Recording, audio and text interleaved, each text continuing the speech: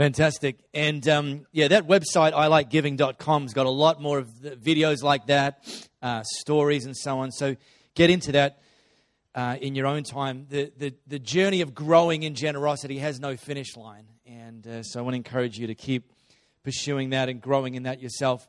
Now, speaking of journeys, this graphic here is the title of a conversation we're having at the moment around Elevate Church called Grapes and Giants. And the idea comes from a story several thousand years ago where at that time God's chosen people was the nation of Israel. The nation of Israel had for quite a period been living in captivity in Egypt. We're actually imprisoned, enslaved in the nation of Egypt by the Egyptians. And they'd actually gotten free of that. God had performed a miracle. The Pharaoh of the time had actually let them go, had let them leave Egypt, leave captivity. And God's best, God's destination, God's purpose for the nation of Israel was to break free from captivity, which they did, and ultimately break through into a land. It was actually a land that God had promised them, and we just simply call it the Promised Land. The sad thing is that between breaking free from captivity and breaking through into the Promised Land, the people of Israel actually walked around in the desert for 40 years. God had no intention of them having to waste 40 years. His journey for them, His purpose for them, His plan for them was to be far more expedient than that. But unfortunately, they didn't do what He instructed them to do. And because of disobedience and not doing things God's way, they walked around in the desert for 40 years. And even quite sadly, the man who led them out of captivity, who got up in Pharaoh's grill and said, "Let my people go," was a guy named Moses. That Moses led them around doing laps in the wilderness for 40 years, wasting so much time that Moses actually died before they got to enter the Promised Land. He didn't ever enter God's Promised Land because of disobedience. Now, one takeaway is that they survived for 40 years in the desert. They survived, and we can survive in a place of disobedience. We can actually survive not doing things God's way, but we will never thrive not doing things God's way, and we will never enter into the fullness of God's promises unless we do things God's way. And so here we take it at this point in time. I'll take you back in the history of the story. At this point in time, Moses has just died, and God now taps Moses' PA to take over the reins. After the death of Moses, the servant of the Lord said to Joshua, son of Nun, Moses' aide, "Moses, my servant, is dead. Now then, you and all these people get ready to cross the Jordan River into the land I'm about to give them, to the Israelites. I will give you every place where you set your foot, as I promised Moses." See, God promises the land, but it's still up to us to take possession of it. Your territory will extend to the desert, from the desert to Lebanon, from the great river, the Euphrates, all the Hittite country to the Mediterranean Sea in the west. No one will be able to stand against you all the days of your life. As I was with Moses, so I will be with you. I will never leave you nor forsake you. I'd be pretty confident to bet that some of you, God brought you here this morning just to hear that last line. That you need to know that God will never leave you nor forsake you. And so then God said to Joshua, "Be strong and courageous, because you will lead these people to inherit the land I swore to their ancestors to give them. Be strong and very courageous. Be careful to obey all the law my servant Moses gave you. Do not turn from it to the right or the left, that you may be successful wherever you go." Those of you that were here last month will understand there's we talked about God's will is whatever, and we talked about there is some boundaries, that within those boundaries God sets up, that's there is the position of living in God's ways, and it's there that we actually will see the blessing from God. And that's exactly what God's telling Joshua now. Be careful to obey all the law my servant Moses gave you. Do not turn from it to the right or to the left. In other words, do it my way, not your way, that you may be successful wherever you go. Note, success is a Bible word. Keep this book of the law always on your lips. Meditate on it day and night. It's not the latest Tony Robbins self-help book that's going to get you to receiving God's promises. It's God's word and God's promises and God's ways that's going to see us inherit His promises. Some of you spend more time reading Facebook than you do reading the Bible, and wonder why you're only surviving and not thriving. So that you may be careful to do everything written in it. Then, in other words, once you've done something to take possession, then God says you will be prosperous and successful. Have I not commanded you? Be strong and courageous. Now, right here, this is the third time God has said to Joshua, be strong and courageous. Why do you think that is? Glad you asked. The writer records it right here. The reason that God said 3 times to be strong and courageous. He said then, do not be afraid, do not be discouraged. God looked at him, and understand, this was Moses' personal assistant. His job up to that time was to take dictation and send emails on Moses' behalf. And now God's calling him to step up from this kind of semi-obscure in the shadows role to actually lead the people into the promised land. By the way, which Moses, big heavyweight of the people of Israel, hadn't actually been able to do. So it's okay for us to think this guy's petrified. This guy thinks he's incapable. Yeah, sure. In the natural, he is. And many of you have fears and have circumstances that are causing you to do laps in the desert. And God's saying to you, be strong and courageous. Don't be afraid. Don't be discouraged.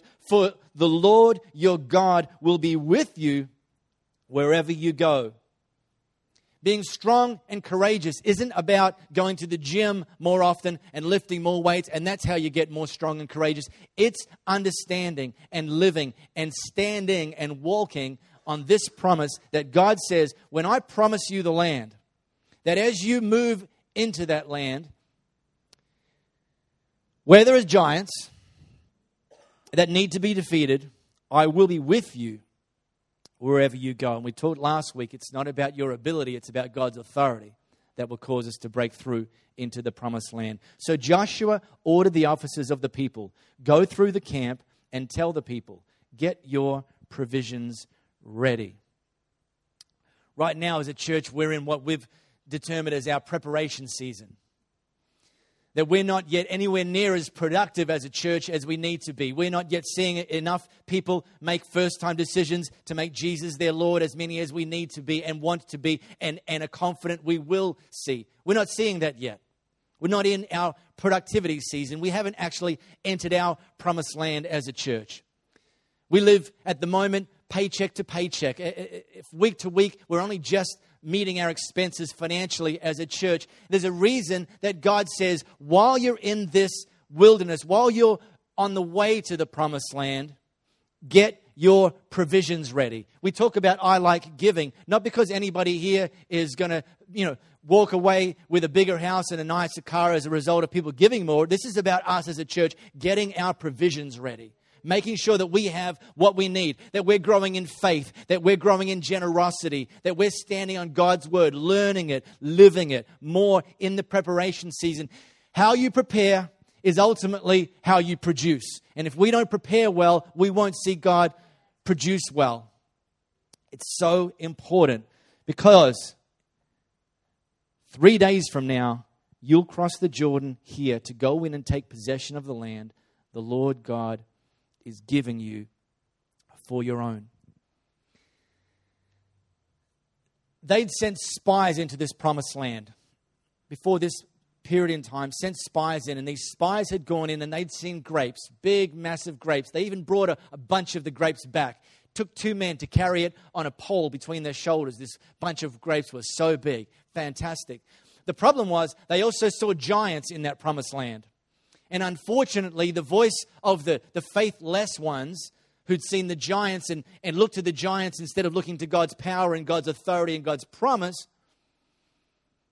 they'd actually were intimidated by the giants. And they said, yeah, there's grapes, but there's also giants. And we've got to understand, yeah, there's grapes, and yeah, there's giants, but there's God. And there's God's promises, and there's God's authority. Where there's promises, there's problems, but there's God. Where there's opportunities, there's obstacles, but there's God. And God will work with us, in us, through us, ahead of us to cause the defeat. But He promises the land. We need to understand that we still need to take possession. And this is one of the things out of my little push bike ride this week. I just had this idea that one of the pictures of this is that the life into the promised land is more Russell Crowe and less Ned Flanders. I think it's so sad that The Simpsons characterize church-going people with the image of Ned Flanders. And unfortunately, it's actually true. Too often. Cowardly, overly accommodating, doormat. God's saying to Joshua, be strong and courageous. More Russell Crowe and less Ned Flanders. One of the problems for us in modern day society is we live in a zoo. I don't know if you've ever thought about it. We live in a zoo. Ever been to a zoo? Any of you ever visited a zoo? You don't have to bother. We live in a zoo. You and I, we live in a human zoo.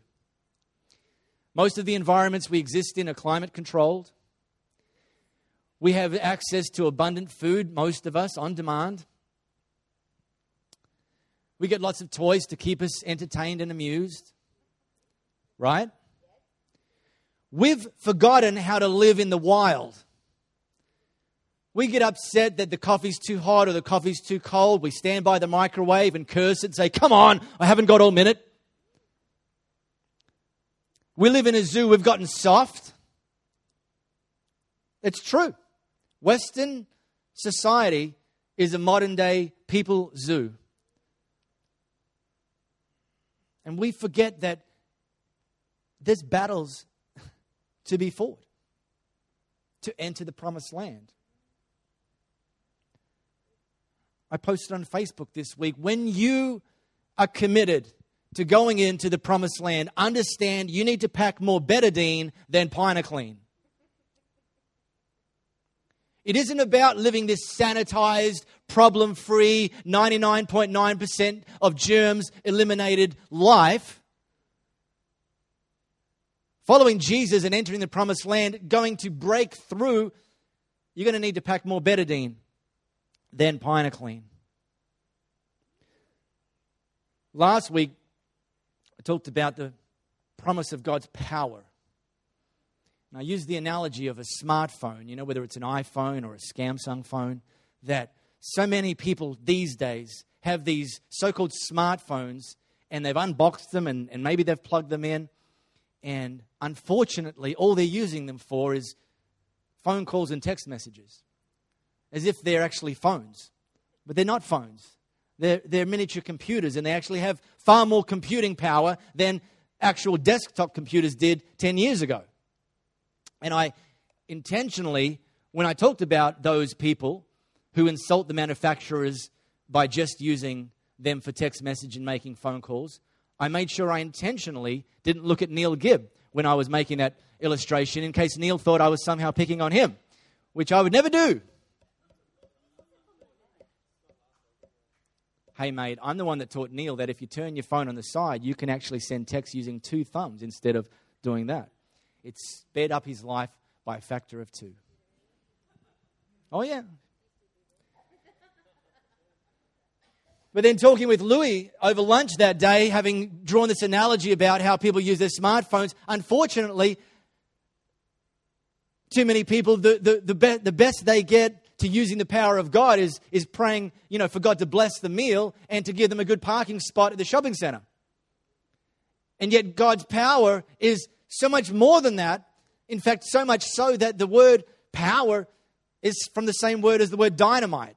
And Paul made sure we understood or prayed that we would understand that the power that we have access to, those of us who are following Jesus, is the same power that rose Jesus from the dead. Paul, though,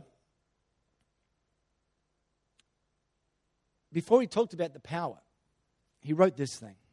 And again, this is a letter to a group of people in a church in Ephesus. He was in prison at the time. And he wrote to them, he said, for this reason, he was actually saying the reason for the power. Okay, he was about to talk about the power, but he says, for this reason, ever since I heard about your faith in the Lord Jesus and your love for all God's people, I have not stopped praying, giving thanks for you, remembering you in my prayers.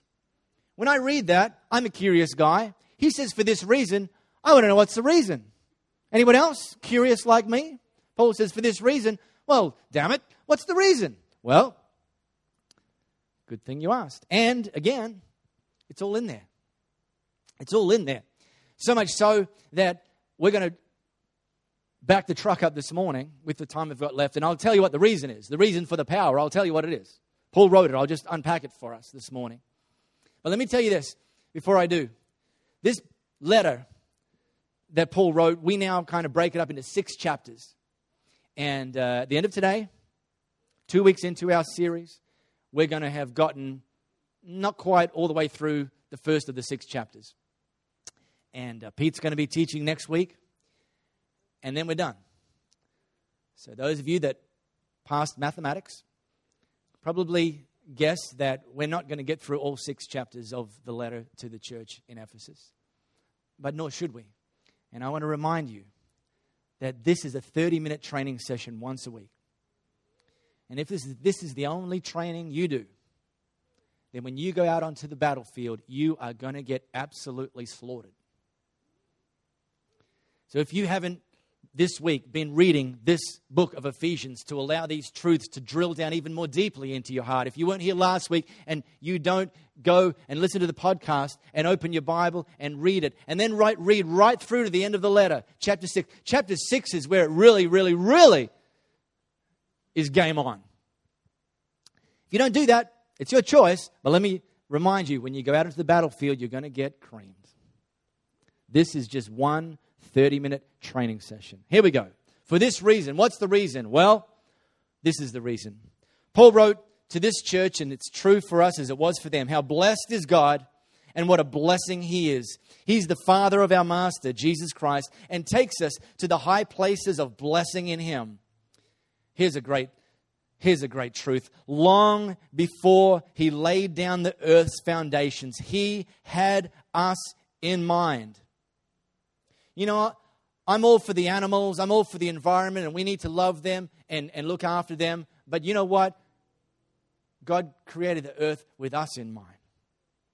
He had settled on us as the focus of His love, to be made whole and holy by His love. Long ago, He decided to adopt us into His family through Jesus Christ. By the way, and I said this to our team members this morning when we were praying together, what I'm reading now, and it seems like a lot, in the original letter, this was all one sentence with no punctuation.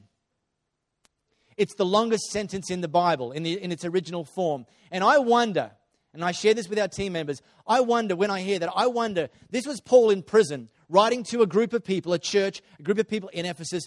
I get the impression that he had this sense of urgency, and he understood the importance of this message, that he didn't have time to stop and put in commas and full stops. He just kept going.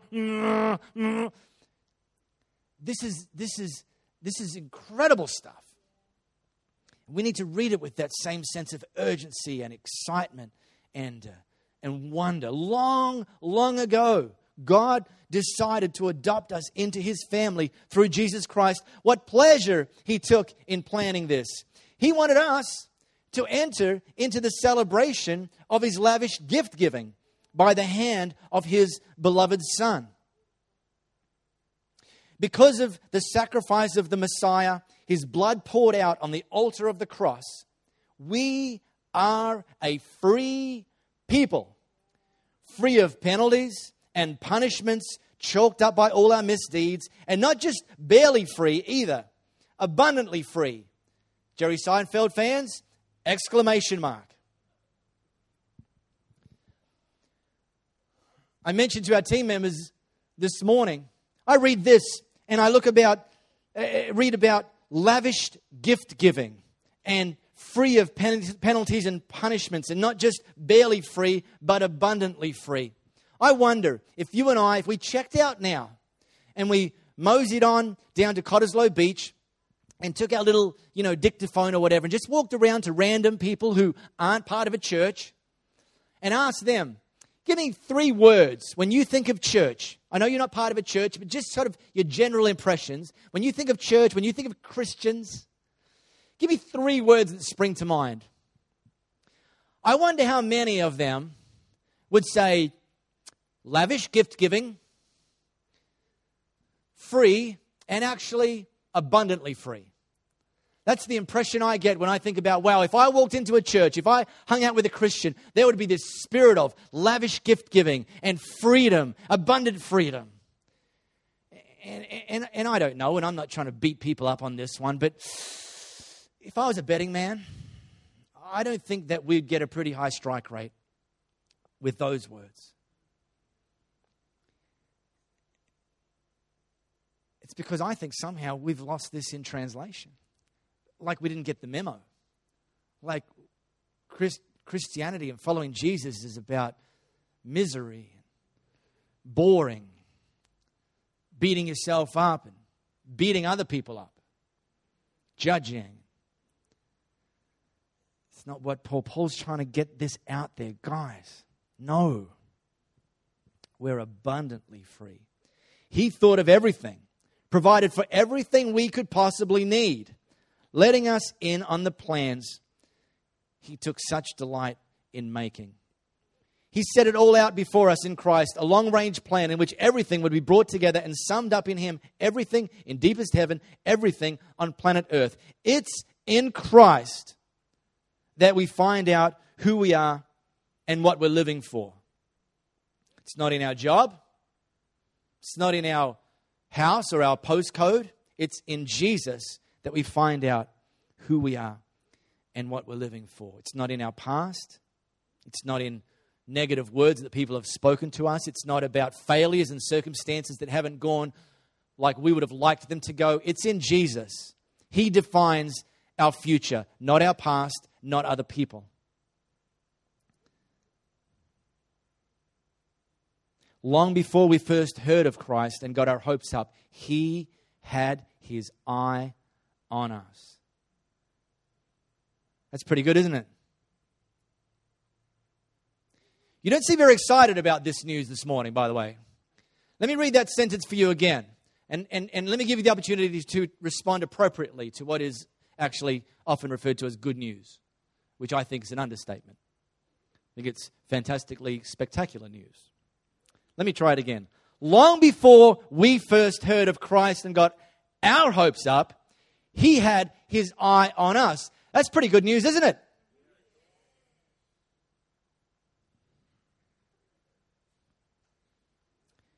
Had designs on us for glorious living, not survival living, not wilderness living. Part of the overall purpose he's working out in everything and everyone. It's in Christ that you, once you heard the truth and believed it, this message of your salvation, found yourselves home free, signed, sealed, and delivered by the Holy Spirit. This seal is from God, and it's the first installment of what's coming, a reminder that we'll get everything God's planned for us, a praising and glorious life. Everything up until this last sentence is written in the past tense. It's Paul trying to get people to understand this has already happened. This is your position. You already have access to all of these things. It's past tense. It's done. Everything. And so our challenge, because it's past tense, our challenge is to convert the currency of heaven into the currency of everyday life on earth.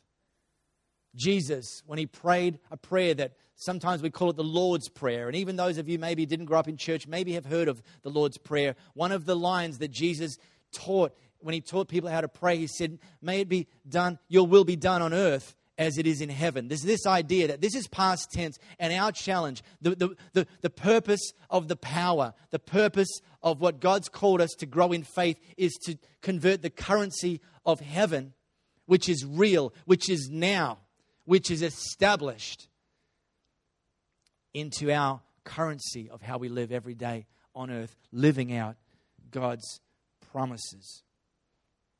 The reason for the power is so we can convert the currency of heaven into the currency of earth. The reason for the power isn't so that you and I can buy bigger homes, drive nicer cars, get better jobs, have better behaved kids. The reason for God promising us access to the same power that raised Jesus from the dead is so that you and I can be used as a part of His plan to see God's will done on earth as it is in heaven. Now, I had about 25 points. I was going to preach a 25-point message because there's just so much richness in here. And I'd almost wondered we could probably spend the best part of a year just teaching from Ephesians chapter 1. I boiled it down to 3, but we're already out of time. So I'm just going to share one with you this morning. And I don't know. When you boil 25 down to 3, you think you've hopefully got the 3 most important ones. So you're not going to hear 2 of them this morning. Go ahead and read that letter in your own time. I think the one of these 3 that's been resonating with me the most during this week as I've been thinking about this letter and reading it and meditating on it, just like God said to Joshua, meditate on my word day and night. Less Facebook and more time on your face.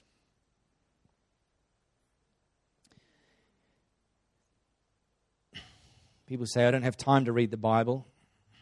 Well, turn off the television.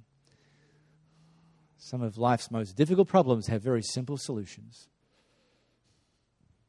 Take your Bible into the toilet with you. God won't mind. I'm serious. It's like, if it's important, you'll find a way. If it's not important, you'll find an excuse. Meditate on my word day and night. One of the things, if you go back this week and read this first chapter of Paul's letter to the Ephesians, you'll see in, let's skip ahead 2 slides there, Sam. There's a slide, Ephesians chapter 1, verse 4. You'll see this.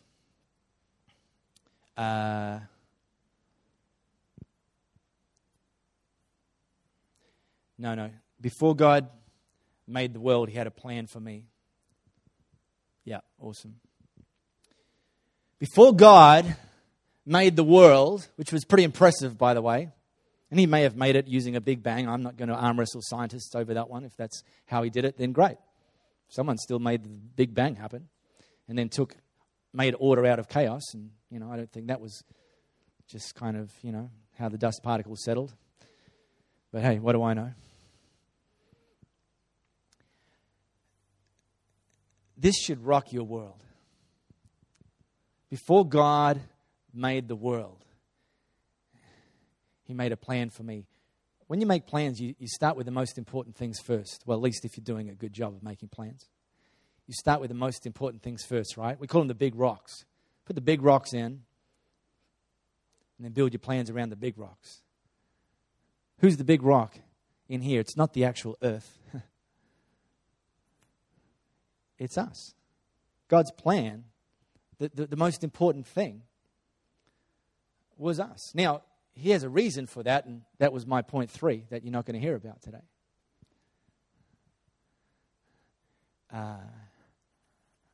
But his starting point, before he created the world, he had a plan for you, a plan for me. Anyone that says that you're an accident, no one's an accident.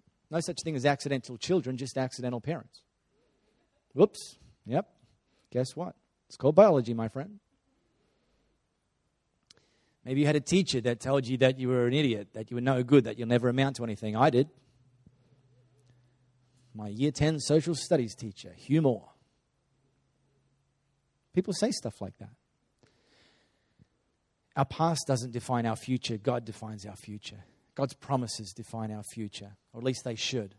For some of us, that's going to be the thing that we need to recalibrate, and we need to recalibrate it informed by this truth. Before God made the world, He made a plan for me. Long before He laid down earth's foundations, He had us in mind, settled on us as the focus of His love, to be made whole and holy by His love. God wants to make you whole and holy. You may have got some wounds along the journey of life. You maybe got a few pock marks, a few missing pieces because of things. God wants, because of His love and because you're the focus of His love, for you to be made whole and holy by His love. That's a part of His plan. When I thought of this and just flicking it around, anyone know what the 25th highest grossing film of all time is? 25th. Anyone like to guess? I'll give you a hint. It's also the 6th highest grossing animated film of all time. So that'll narrow it down a bit. No, we get 3 guesses. 2, no. Oh, no. But they're all good. I mean, I'm sure they're all up there. The 25th highest grossing film of all time is a film called Finding Nemo. Ah, yes. And Finding Nemo, if you haven't watched it yet, or if your kids haven't made you watch it 73 times, it talks a story about this guy, orange clownfish, called Nemo, or as our Italian cousins call him, Nemo. And his sidekick is this blue character named Dory. That's right, not Dora. Dory. The voiceover for Dory is done by Ellen DeGeneres, right? And she's an absolute scream. The character's an absolute scream. The writer of Finding Nemo, during the writing process, when he was actually writing the script, he and his wife were watching an episode of Ellen DeGeneres. And they saw her in the opening of this particular show of her, the Ellen DeGeneres show. They saw her, watched her change the topic of conversation 5 times in one sentence. And from that very moment, he wrote the character of Dory with Ellen DeGeneres in mind. Before Ellen DeGeneres even knew that she was going to become the voice of Dory, before Ellen DeGeneres even knew there was such a character as Dory, before Ellen DeGeneres even knew there was such a movie script being written called Finding Nemo that would go on to become the 25th highest grossing movie of all time, the writer of that movie had her in mind, had a plan for her. God, when He was designing His script, His plan for the universe, for the creation of the world, and now ultimately for the redemption and salvation of the world, He chose you because He saw enormous value in you. How do you think Alan would have felt when that script arrived on her doorstep and she was told that the writer wrote this character with you in mind? Do you think she would have felt valued? I think it would have absolutely blown her doors off. Guys, before God made the world, He had a plan for you and for me. It's a promise of purpose.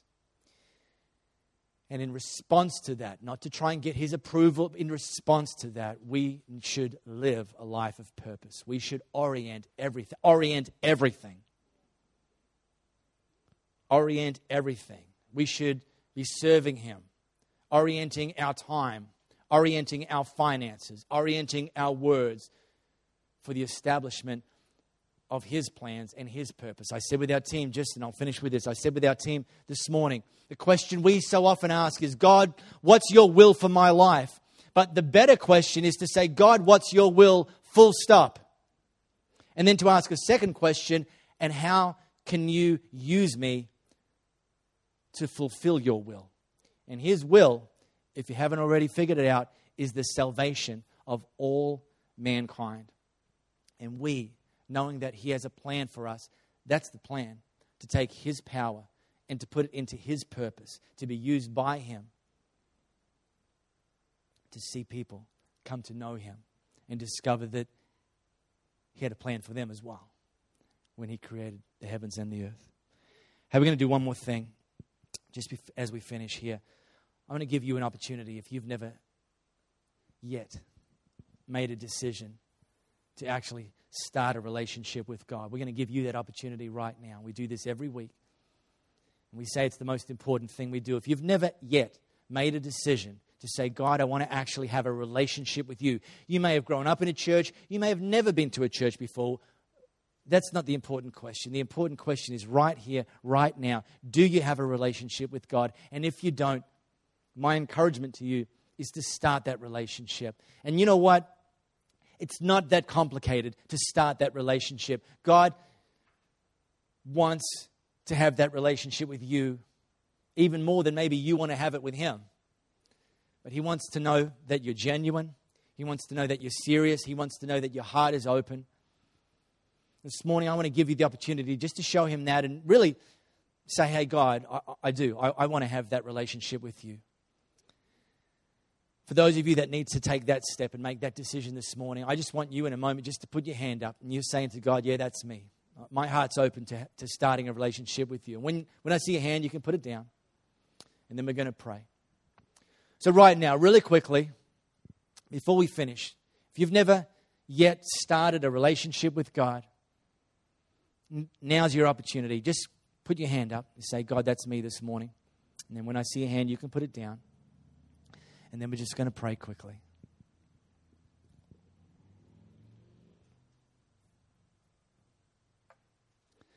So guys, I've talked about this morning being our preparation season.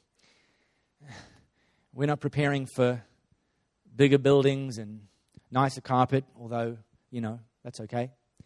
We're preparing to be used by God to see more people come to know Him, to enter our promised land, to not just be a church that runs laps for 1 hour on a Sunday and then goes home to our normal everyday lives, but to be a church that sees God use us to cause people that don't yet know Him to come into a eternal relationship with Him.